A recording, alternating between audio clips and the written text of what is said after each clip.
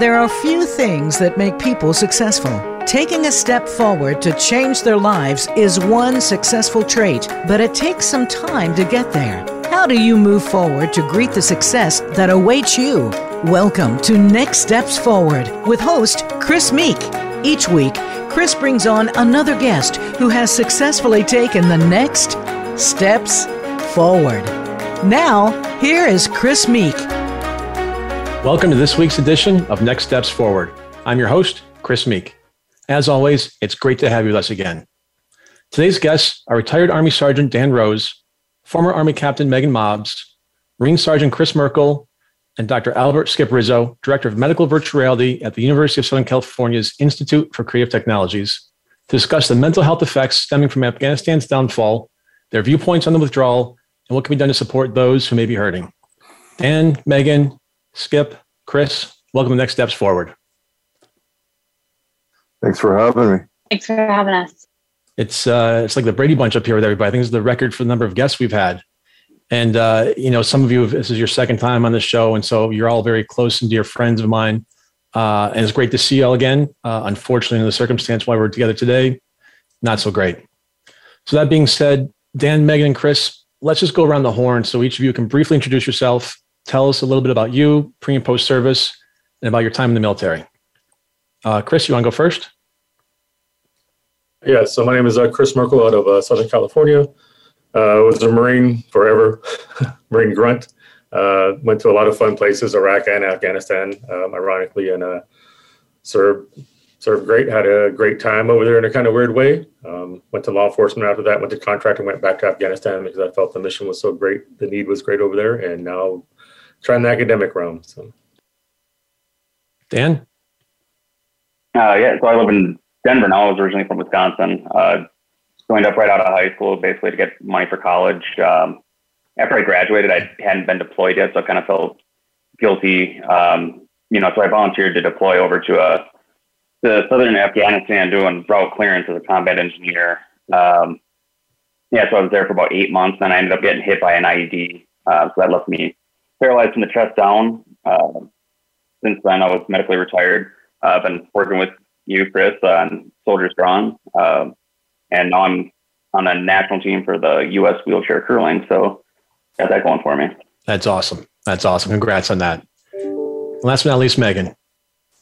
So Chris, thank you so much for having me. I am Megan Mobbs. So I grew up in the military. Both of my parents served. My mom was one of the first women to go to airborne school. She deployed to Grenada. My dad served for over 30 years, and it was in the Pentagon on 9/11. And so I decided I wanted to follow in my parents' footsteps. I graduated from West Point in 2008. And then I served as an aerial delivery detachment commander in Afghanistan, providing aerial resupply to 45 remote combat outposts and forward operating bases. I left the Army back in 2013 for a variety of reasons. One of them is my husband is still active duty. It's very difficult to raise a family being dual military, so kudos to all those who do it. I went back to school for psychology. I just graduated from Columbia with my doctorate in psychology, where I focus on trying to understand the crucial role of transition stress, so leaving active duty, re-entering the civilian world, on the lives of military veterans. So it's Dr. Megan now. Congratulations. That's awesome. Thank you. Well done. And Dr. Rizzo, share your background, how you started to work with military personnel and veterans, and what that work involves, please. Okay. Well, as you mentioned earlier, I direct the Medical Virtual Reality Lab at the University of Southern California. And really, my work has involved over the last 25 years developing technology-based systems for mental health and rehabilitation. Basically, the scene that you see behind me here is a cut from a virtual Afghanistan scenario that we developed as a tool for treating post-traumatic stress disorder, combat-related, by delivering what's called exposure therapy. So our work over the years has evolved across a range of areas, but one of the core areas has been the treatment of trauma by delivering an evidence-based approach within these VR simulations. And Chris, by the way, you're outnumbered here today. You've got 3 psychologists on this panel here. This is going to be a heady talk. Means I need a lot of thinking or a lot of fixing to do, I should say. I didn't even realize that. Good point, Skip. So before we get into our conversation about mental health, I'd like to talk about the situation in Afghanistan and get your perspectives on it. One former intelligence official and U.S. Marine who served in Afghanistan told CNBC, while the end result and bloodletting once we left was never in doubt, the speed of collapse is unreal. Meanwhile, President Biden said last week that the chaos we're seeing was, air quotes, inevitable, whether we had withdrawn 10 years ago, 5 years ago, today, or 5 years from now. Did any of you believe that while you were in country, or have your superior officers suggested this end result was inevitable, as President Biden is saying? Megan, we'll start with you. So I don't believe that chaos was inevitable. So even if the fall of the Afghan government might have been, I think this chaos could have been avoidable. There's been, I know this isn't a political talk show, but there's been a variety of missteps by the administration. One of the largest errors was giving up Bagram. So I served out of Bagram Air Base. It's huge, had 2 runways. We would have had the ability to evacuate far more people, far more quickly and far more securely if we hadn't given up Bagram. And broadly speaking, I think, again, that maybe the collapse could have been inevitable, but certainly not the chaos. And I think it's important to mention that in some ways our military, and I say this understanding how provocative this might be, but that our military in some ways has been living a lie. And when you live a lie, nothing is more threatening than the truth. And watching the videos come out of Afghanistan is arguably the loudest truth-telling moment of my lifetime.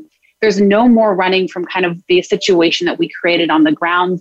A report came out in 2015 that made a huge splash at the time, but quickly got buried, that we were lying about readiness assessments for our partner forces in Iraq and Afghanistan. And it's not that they don't necessarily possess the ability or capability to fight. It's that we weren't actually capturing it. We weren't measuring it appropriately. And we were fashioning an army in our image, which was just ignorant of that situation. So it's a long way to say that I don't think this chaos was inevitable. I think this could have been avoided. Dan, what are your thoughts? Well, I think the entire time I was over in Afghanistan, just being in a line level unit, I never really had a picture of, like what the big picture idea was or whatever. So for me, it felt like Groundhog's Day.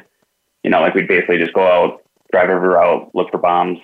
At night, they put more bombs back. We'd go out, look for more bombs, and it was just the same thing over and over again. And I guess I also didn't even really see what the objective or the end goal ever was and what we were working towards. So I guess I never did see a victory possible coming out of Afghanistan. And Chris, how about you? I appreciate Megan's that 30,000 foot view, and I think that's a very realistic assessment. On the ground, and then being in a different role in that the Department of State role, getting to see the entire country and kind of seeing it from a different lens. It was really hard because I saw it from the people lens, not in that military lens, and it was very hard because you want to support them, you want to believe them, but they're just not. Say what you will about their history, but they're just not war fighters as we see them. They're just really gentle, nice people. And even the training ground to ground, they just wanted, I think, like she said, they just wanted to appease us and try to do what we asked, try to let's do this military things. Let's do what these guys are trying to say. But yeah, on the ground, just personally, they just don't have that same, it comes from we're a very individualistic society where they're coming in like this, they want for the greater good. They're more worried about crops and tea and just being friendly. And they're always very nice. But it's hard to take that. And they don't have that in still our boot camp, all the training that goes into it, all the basic training and that methodology of breaking us down and making us into that killer model, literally of, singing songs about doing all those things to set that mind frame, get us set up to do our job and destroy. They don't, you can't do that with just doing some calisthenics and shooting at a range. You just can't build that mindset in, and we can't instill freedom. That has to be something that's done from within. And maybe as a follow-up to that, President Biden also said of the Afghan government and people, we gave them every chance to determine their own future. We could not provide them with the will to fight for that future. Do you agree or disagree, and why? Maybe Chris, I'll have you go first this time. Oh, yeah, just carrying on that. You can't instill somebody that will to fight. And like I said, before we came along, even when we were there, all of you that were there know it's not even I hate that term, second or third role, but it's almost in the dark ages, not by their own fault. It's just because they've been under somebody else for so many years that anywhere is just, they're barely existing out there, what we would consider civilization, water, like that. So for them, a bigger picture of being self-autonomous and having that liberty and that freedom is something they've never experienced. And you can't really instill that with somebody with some uniforms and some weapons. And so it has to be internal driven, just like our fight for democracy, kind of that being pushed down, like, hey, you can't do this with taxation, things like that. They've never experienced that, so they didn't have that internal drive. We were there doing everything for them, all the heavy lifting, the driving, and slowly left seat, right seating, and kind of showing what we do. And when all else failed, we call in our air support, but that doesn't happen once we're gone. So, Dan, how about you? I think like one thing that I noticed in where I was at, like in the districts of Zari and Panjwai, was that there really wasn't a national Afghanistan identity for them. You know, like the locals that we interacted with, it was that alley that they lived, grew up in. They would take their produce into the Kandahar to the bazaar or whatever to sell it. But I mean, that was about it. They were born there, they lived there, they died there. There wasn't an overarching concept of what the country was. So I think that was more of our idea projected onto them or whatever. I don't know if it was ever fair to ask them to do that. And Megan?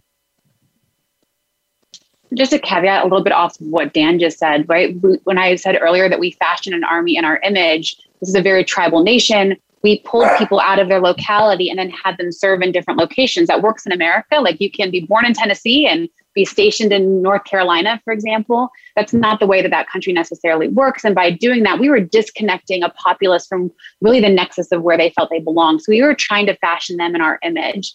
And I will be honest, the Afghans have lost more every year on average than we did in 20. And that's not to say that our losses weren't significant and great, but the idea that they haven't fought, I think, is a big misconception on what they haven't been willing to do. And I think that we're also like, there's, you know, one of the number one rules of warfare, the enemy always gets a vote.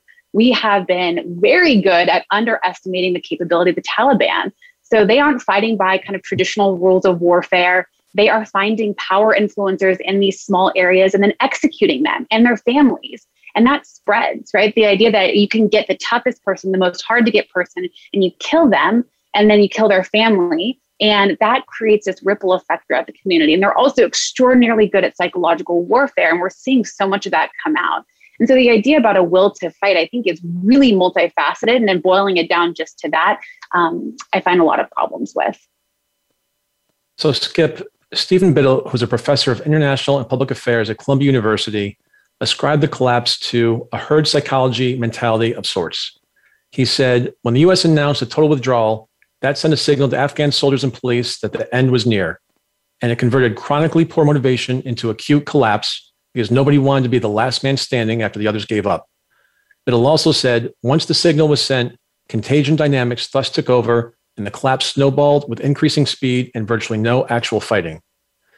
Does a chain of events this massive, this catastrophic, come down to such simple dynamics, or is the contagion dynamic more complicated than that? Well, I think certainly it's more complicated, but this captures it in a nutshell. When people lose hope, when they fear that no matter what they do as an individual is going to have an impact, or at worst, you know, keep their family alive, you know, that's a pretty strong demotivator for standing up and being not only the last guy standing, but the first guy shot. You know, there's a reason, you know, Afghanistan is viewed as the, you know, what is it? The cradle of lost empires or something along that effect. I think everybody that's spoken so far has laid out all the seedbed for how something like this could happen. And when you announce that, you know, we're going to be leaving, you're going to be on your own. You know, I don't know if you can expect a large enough faction to stand up and say, okay, we're going to be on our own. Let's prepare. Let's go. I think, you know, what you're seeing right now is essentially an Afghanistan brain drain. All the people that were impacted by the last 20 years of sort of Western values, education, hope, vision for the future, or maybe the vision of democracy, they're the ones that are trying to get out because they know that it's going to go back to the way it was before. And this is a cycle that the British, the Russians, now our turn. I think it's going to be devastating for the people that want to get out of there that can't get out. That's going to be the true tragedy. You know, little girls that grew up in a free society being able to get an education and look forward to a dream of having a career or choosing to be a mother, whatever it is, that's going to be taken away from it. I don't know how that shock is going to be handled. It's a tragic situation. We had 20 years to think about it. I'm really kind of puzzled that there wasn't a better execution on this back end, a gradual execution of an exit strategy. I think that's unfortunate. We're going to be analyzing this and the mental health impacts of this, for decades to follow. And, let's hope we learn something from it. We learned some lessons from Vietnam, certainly, but some of those lessons were forgotten in this situation. And there's going to be mental health ramifications all the way around the horn on this one. Yeah. And to that point, we'll talk about it shortly, but you talk about people wanting to get out and needing to get out and the clock being turned back 20, 30, 50 years. I think most of us saw the video of the U.S. Air Force plane taking off and people literally hanging on. And then when they land, they find human body remnants on the plane. I can't imagine what that's going to trigger for anybody. But we'll get into that shortly. Dan Caldwell, a Marine veteran who served in Iraq and now a senior advisor with a group called Concerned Veterans for America, said its members believe President Biden made the right decision to get America out of Afghanistan. He says their polling says a majority of veterans who have served in Afghanistan wanted to see us get out. To the veterans here, do you agree or disagree, and why? Megan, ladies first. So 2 things can be true at once. I agree with leaving. I do not agree with how it was and is being conducted. Dan? Yeah, I definitely agree with Megan on that. I think we definitely should have gotten out probably a long time ago, but we should have done it in a better way. And Chris? Yep. All 3. Trifecta. All right. Unanimous. So do any of you know any Afghans that you worked with who are still in the country?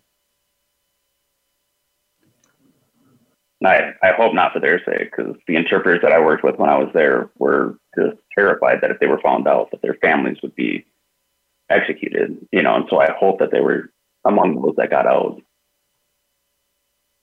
Megan or Chris?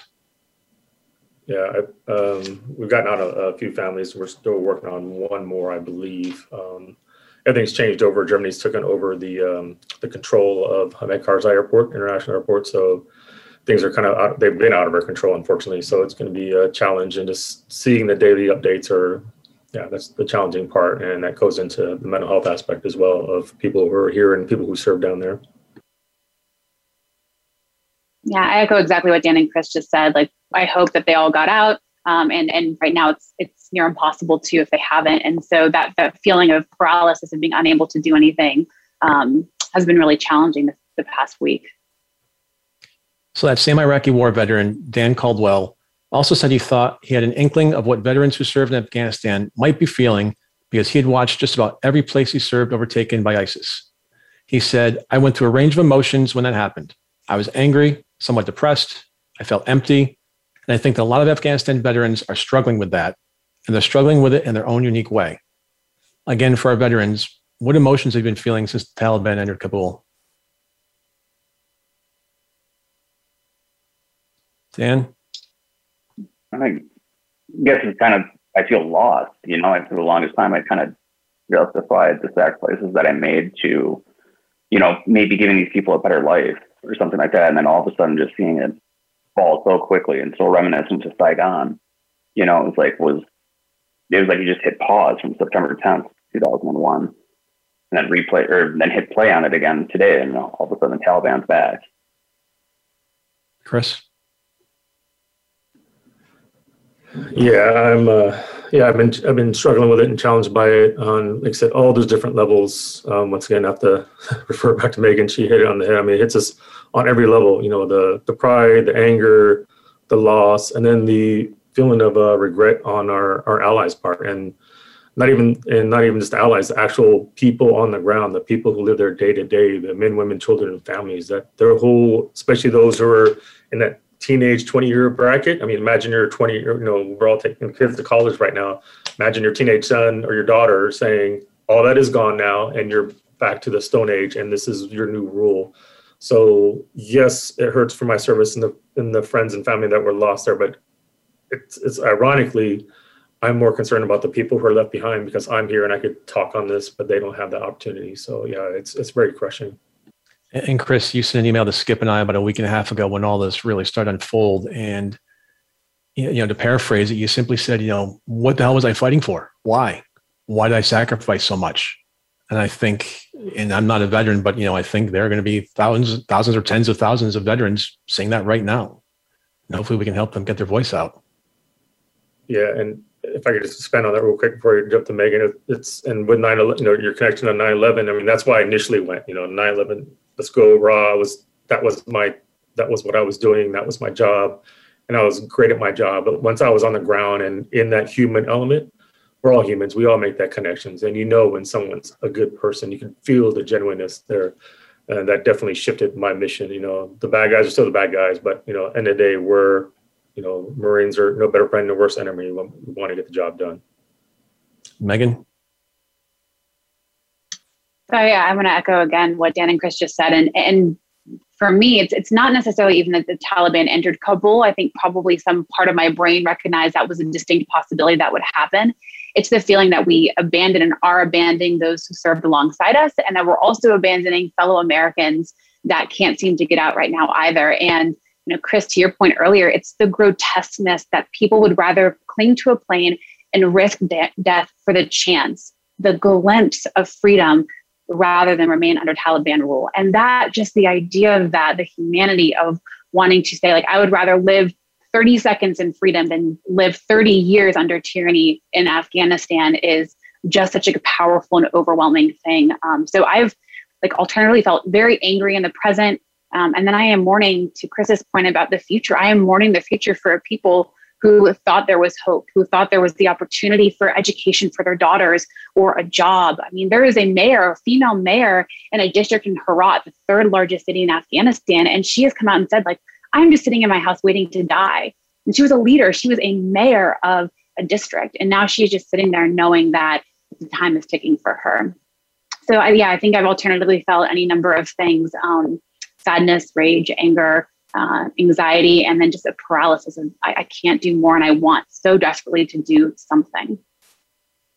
And Skip, obviously you have different experiences and bring a different perspective to this conversation. Can you speak to what an event of this magnitude does to the psyche of individuals who have sacrificed so much to see that this wouldn't happen, and yet it did happen, and it happened so swiftly? You're on mute. Sorry, Skip. First I want to correct my statement from before. I meant to say graveyard of empires, not the cradle of empires or civilization.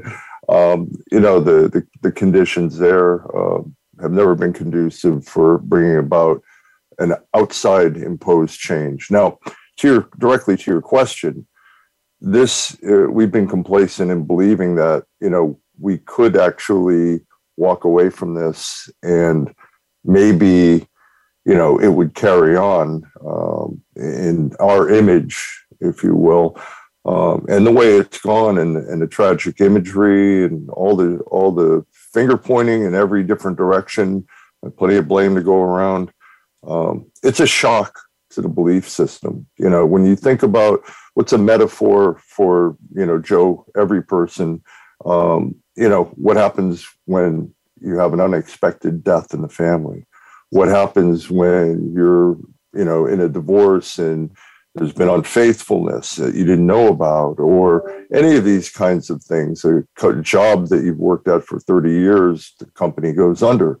These are fundamental existential shocks to the system. And I think on a global level, we're seeing this kind of experience. Certainly people that have been there. I mean, let's face it, military personnel, maybe they go into the military for one reason, but when you're in the military for a period of time, you believe in the mission. You want to make a difference.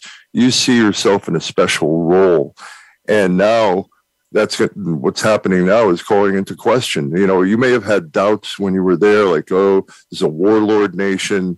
There are all the things that you may think about, but you still have that hope that what I'm doing has meaning.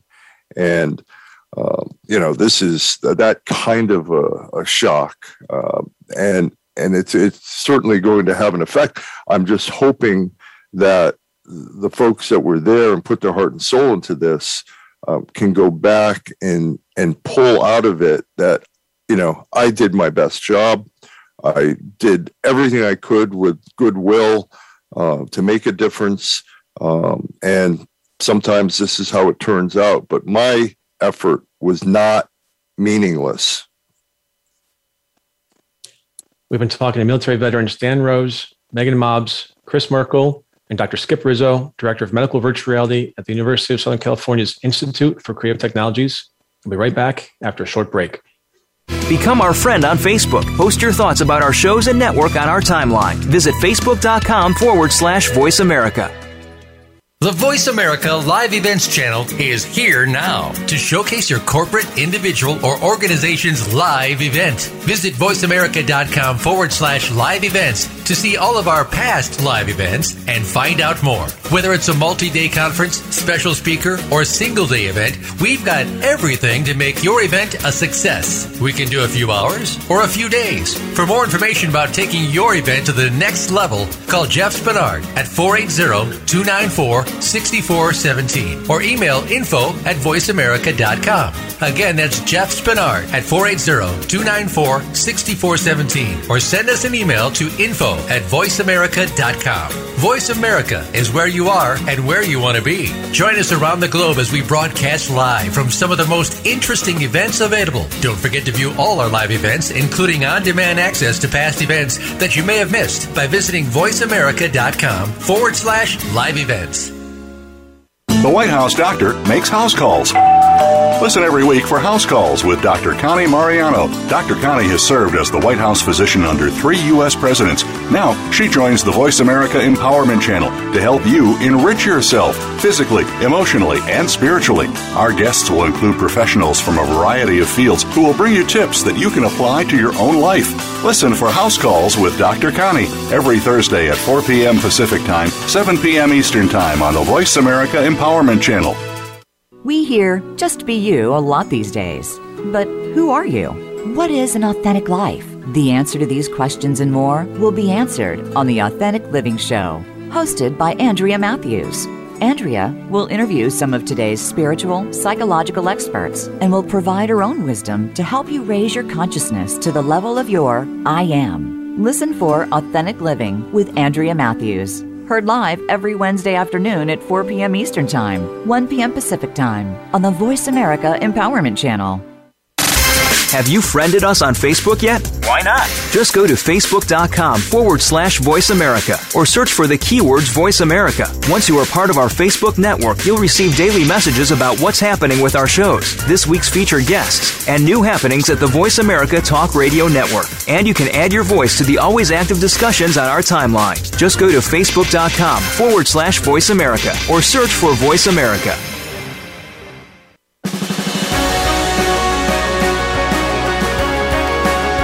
You are listening to Next Steps Forward.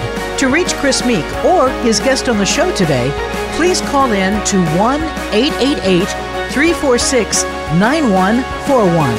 That's 1-888-346-9141. Or send an email to chris@nextstepsforward.com.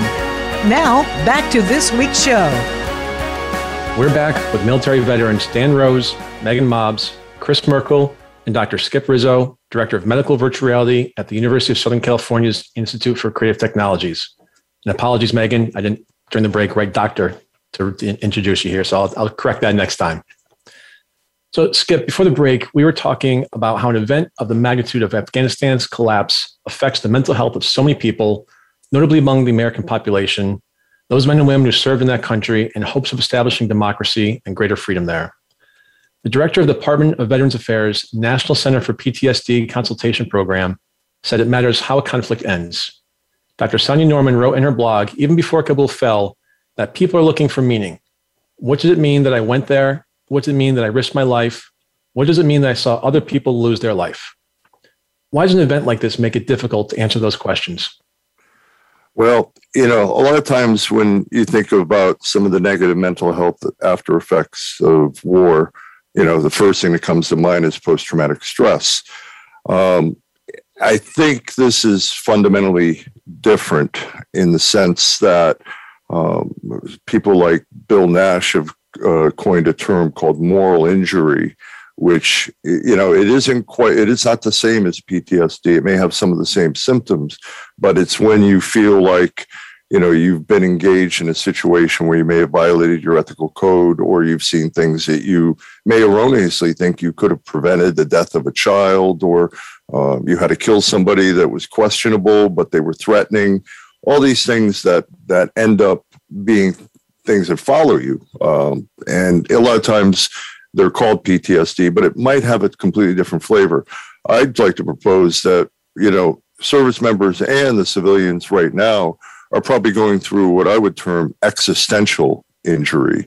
So it's not just your own moral code, but the code of what it is to be an American, what it is to intervene for a righteous cause, but then to see this outcome not go out the way we thought it would. Now, we don't know how it'll shake out. Maybe many of those people that get out will lead great lives and maybe lead some kind of a revitalization of Afghanistan from afar. I'm speculating wildly here. But what we're seeing now is on par with the experience of this experiment of nature we call COVID, where everything in our perspective about how life and the order of it should be, and good triumphing over evil and all that has been shaken. Well, I think we're having that same kind of an existential struggle, and it has deep roots in, the America's position, say, after World War II, and all the things that have happened since then. We're really doing a lot of soul searching about what it is about being a leader in the world. And when it doesn't go the way we want it, how does that reflect on our intent, on our belief systems, on our values? And, a lot of core values are being challenged here, like leaving people behind. That's at the core of the military ethos. You don't do that. Look how long we still negotiate with Vietnam about missing in action, getting remains. So this is going to be a long thing, and it's going to take a lot of coping, this adjustment to the reality. And certainly you could have predicted that this would have happened at some point, but just the way it unfolded, let's hope we can learn something from this and maybe grow not only as individuals, but as a nation as well. I'd like our veterans to answer those questions if they would.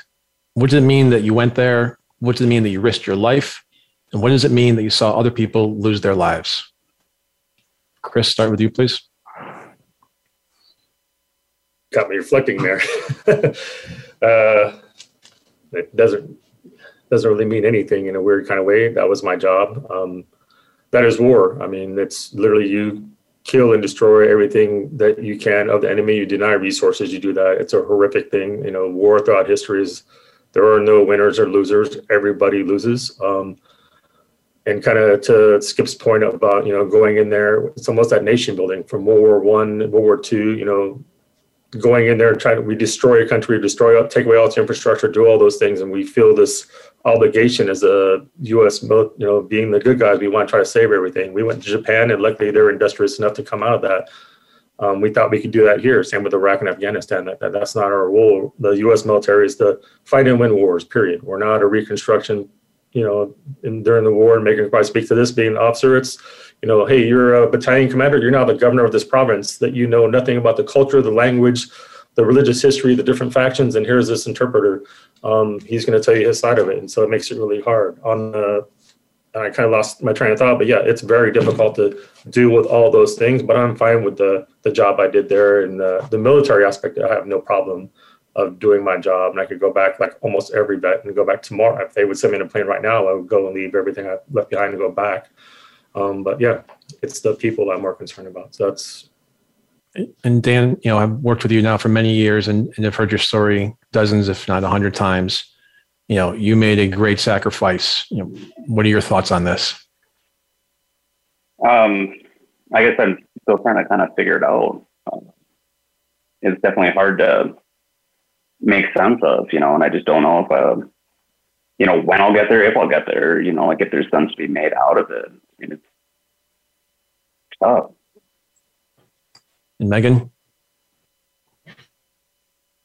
So I think for me, it's been about conceptualizing it around this like legacy of service for my family. And that's what it meant to me, is that my family went, I was my right hand, I volunteered, and I desperately wanted to serve my country. To Chris's point, I would go back in a heartbeat. There are so many veterans that feel the same way, that they would do anything to go back, and many long to return to service in some capacity. And so the meaning making for me has been around, how do I build this narrative around the sense of service? And then how can I continue to serve in the capacity in which I am living now? And I would do it in a heartbeat. And it meant, in some ways, I understand Chris's point about it means nothing in some way. And then for me, in some ways, it meant everything. It meant this idea that I would volunteer for my nation when they called and they asked someone to show up. I said, send me. Skip, what are the potential long-term mental health consequences for veterans because of this chaotic withdrawal?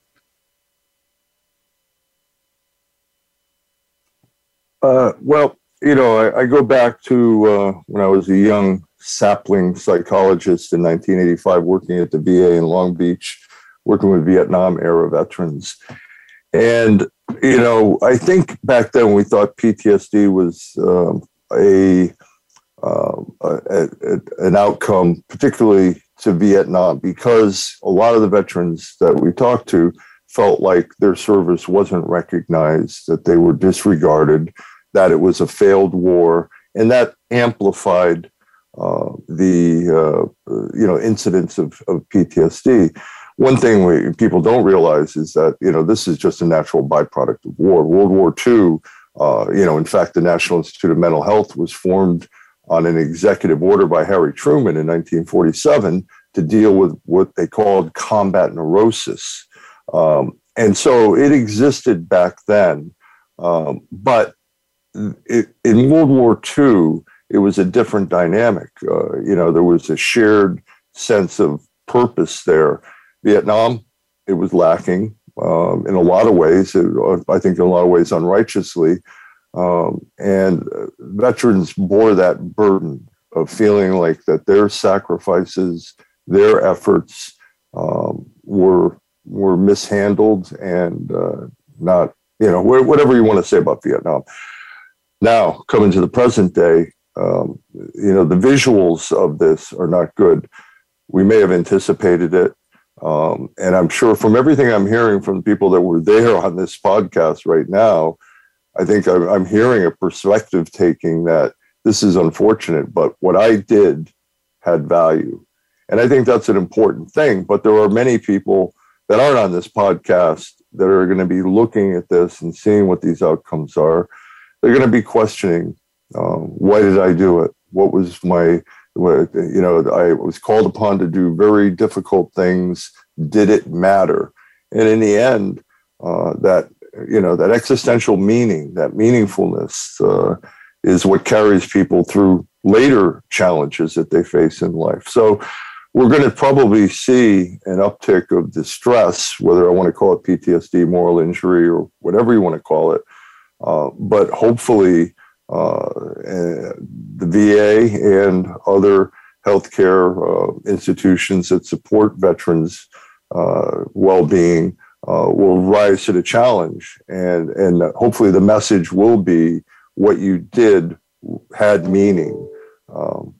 And that's the best I can come up with on this, because it is challenging to the psyche when you see some of these things happening now.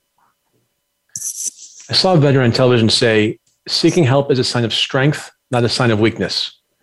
I don't know that I've ever heard anyone put it like that. And I think that is a message that's especially important for veterans to hear right now.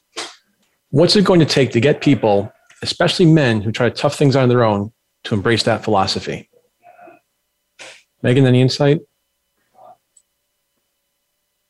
I think just any discussion of it, right? Normalizing distress, to Skip's point earlier, making sure we're having these conversations, going outside your bubble, speaking about levels of distress that may exist.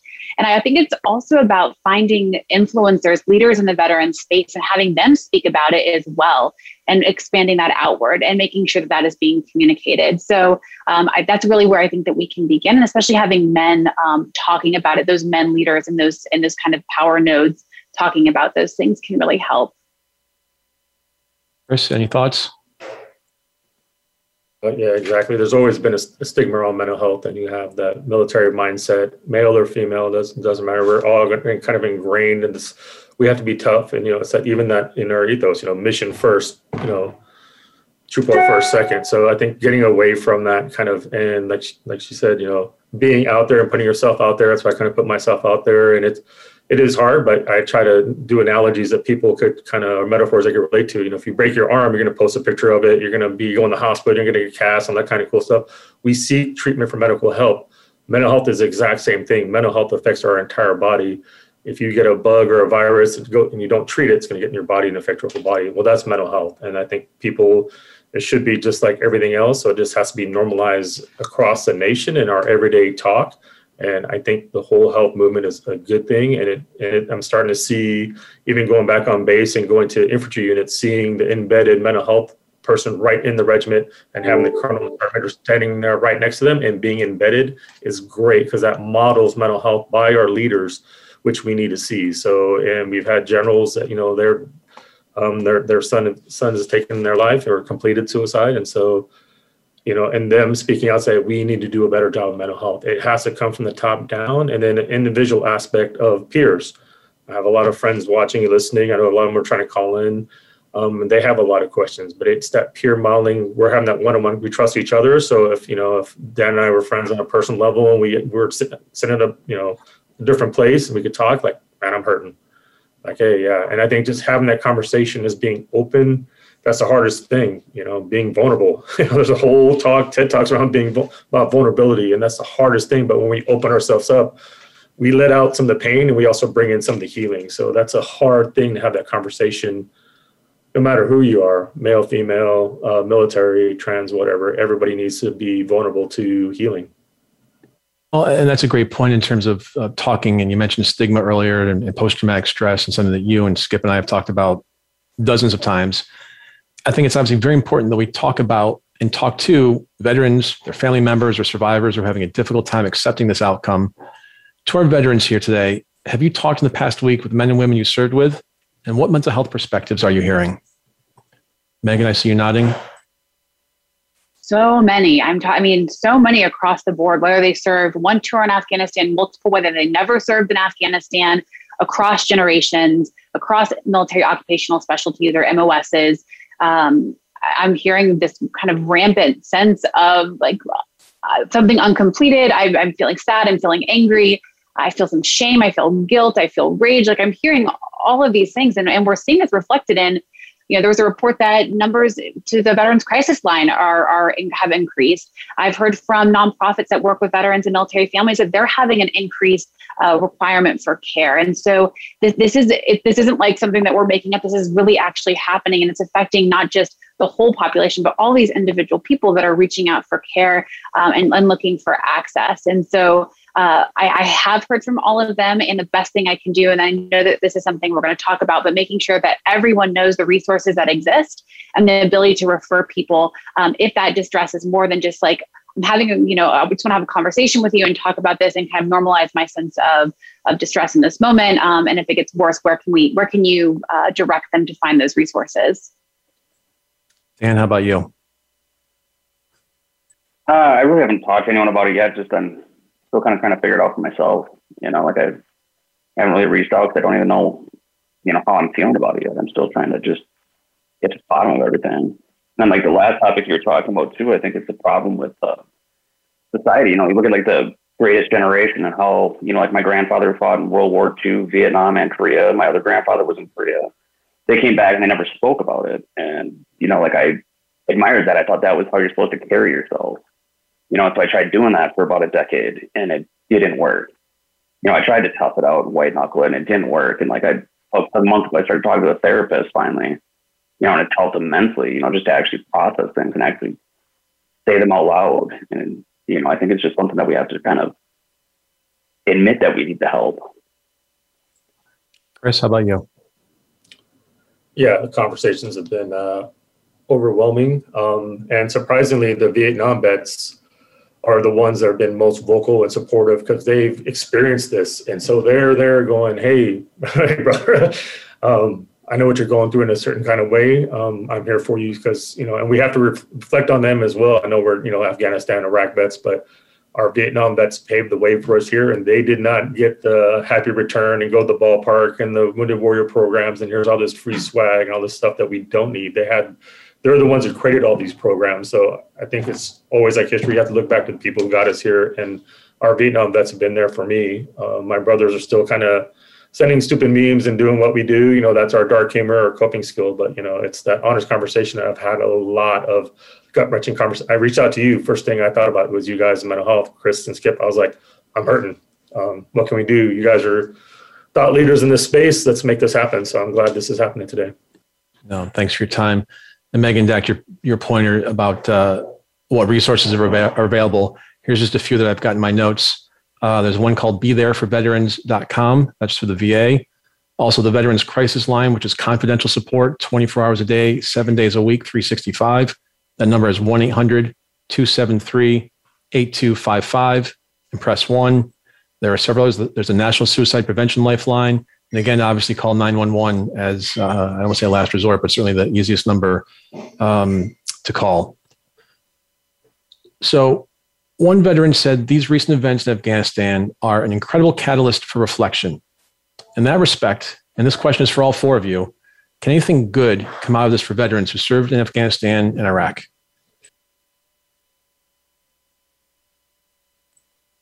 Megan, go ahead. I see you reaching for the mute button.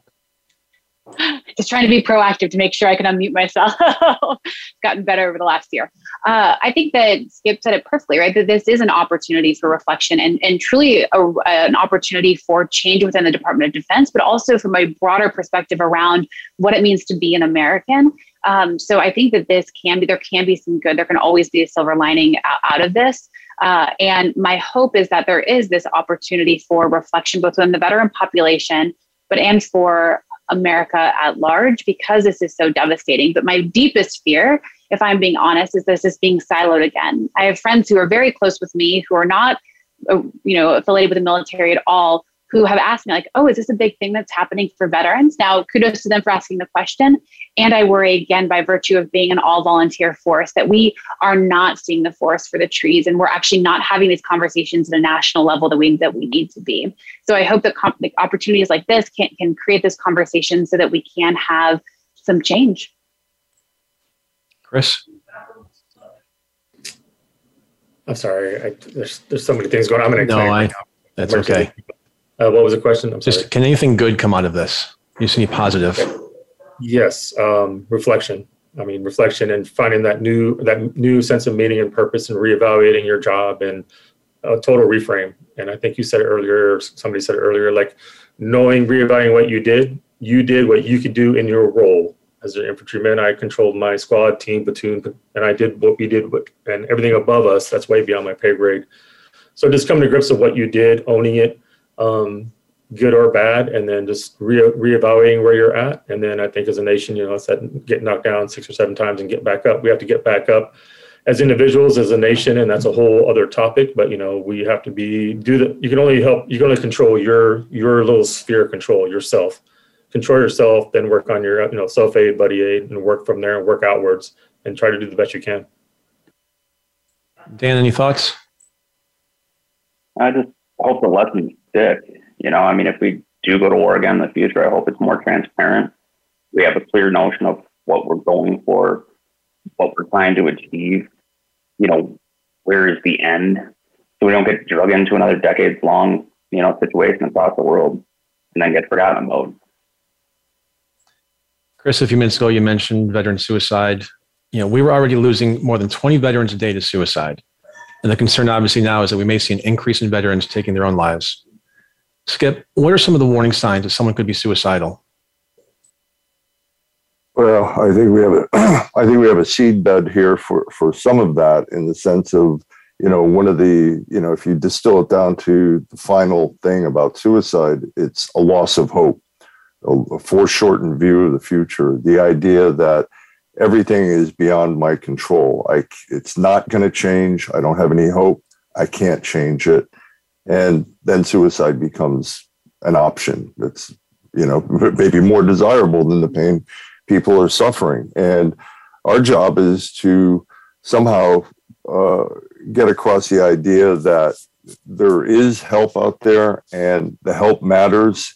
And in addition to getting the help, you can, by going through that journey and overcoming this, you can be a source of help for your peers, your comrades, your brothers in arms, and to give people meaning from their suffering. I don't want to sound trite here, but when people go through traumatic events and get through to the other side, sometimes you see what people refer to as post-traumatic growth. And giving people meaning, or helping them to find meaning in their suffering, that maybe as part of the military ethos of, being able to help your comrade, so that you get to the other side, you're going to be a source of strength for others. And maybe that's part of the message. But before you get to that message, addressing the stigma issue that you brought up, that is a big challenge, not only for service members, but for a lot of people. Mental health in society and worldwide is viewed as something that's a sign of weakness. It's getting better, but it's a generational, glacial change. This whole thing with the Olympics and gymnasts pulling out. I think that might have been a good thing for the world to see, that somebody at a high level of performance can say, hey, look, I got to tap out. And that's not a sign of weakness. And so, look at the World Health Organization estimates 600 million people are walking the planet right now with a mental health condition, of which fully 2/3 will never see the inside of a therapy office. We've got a lot of work ahead of us. And sometimes the military leads the way. I think the military is really trying to destigmatize, just like what you had said earlier, Chris, about asking for help is a sign of strength. And maybe that will follow over police officers, first responders, firefighters, people that have gone through really difficult things in their civilian existence. It's okay to ask for help. And hopefully we're gonna have the resources here to be able to provide it, whether it's, formal clinical care, which is very good and has good outcomes, is available, or peer support. And that goes back to the suicide thing. Helping somebody that's at risk for suicide realize that they have a role still to play in life, as dark as it seems now. And that role can be assisting your brothers and sisters moving forward from your suffering. We have just about 2 minutes left here, and I want to share one last thing with our panel. The senior enlisted advisor to the chairman of the Joint Chiefs of Staff, an Air Force career special operator named Ramon Colon Lopez, urged veterans to be proud of what you did, because you've kept the country safe for over the last 20 years. What does it take to focus on a positive message like that when you're immersed in so much negative news? Drop the mic on that one. Yeah, I guess. Doing what you're doing right now is part of it. Setting up a platform for us to talk, and however many number of people are hearing this, I think is a step that everybody has to be open to, and open to talking about in a less finger pointing, blaming fashion, but in a way that is going to cherish sacrifices that people have made, and put value on that, and look forward to learning from those challenges and moving forward in a good way. Dan Rose, Megan Mobbs, Chris Merkel, and Dr. Skip Rizzo. Sorry, Dr. Megan Mobbs. Thanks so much for being with us today. And as always, thank you to our wonderful audience for tuning in to Next Steps Forward. I'm Chris Meek. For more details about upcoming shows and guests, please follow me on Facebook at facebook.com/Chris Meek Public Figure. We'll be back next Tuesday, same time, same place, with another leader from the world of business, politics, sports, or entertainment. Until then, stay safe and keep taking your next steps forward.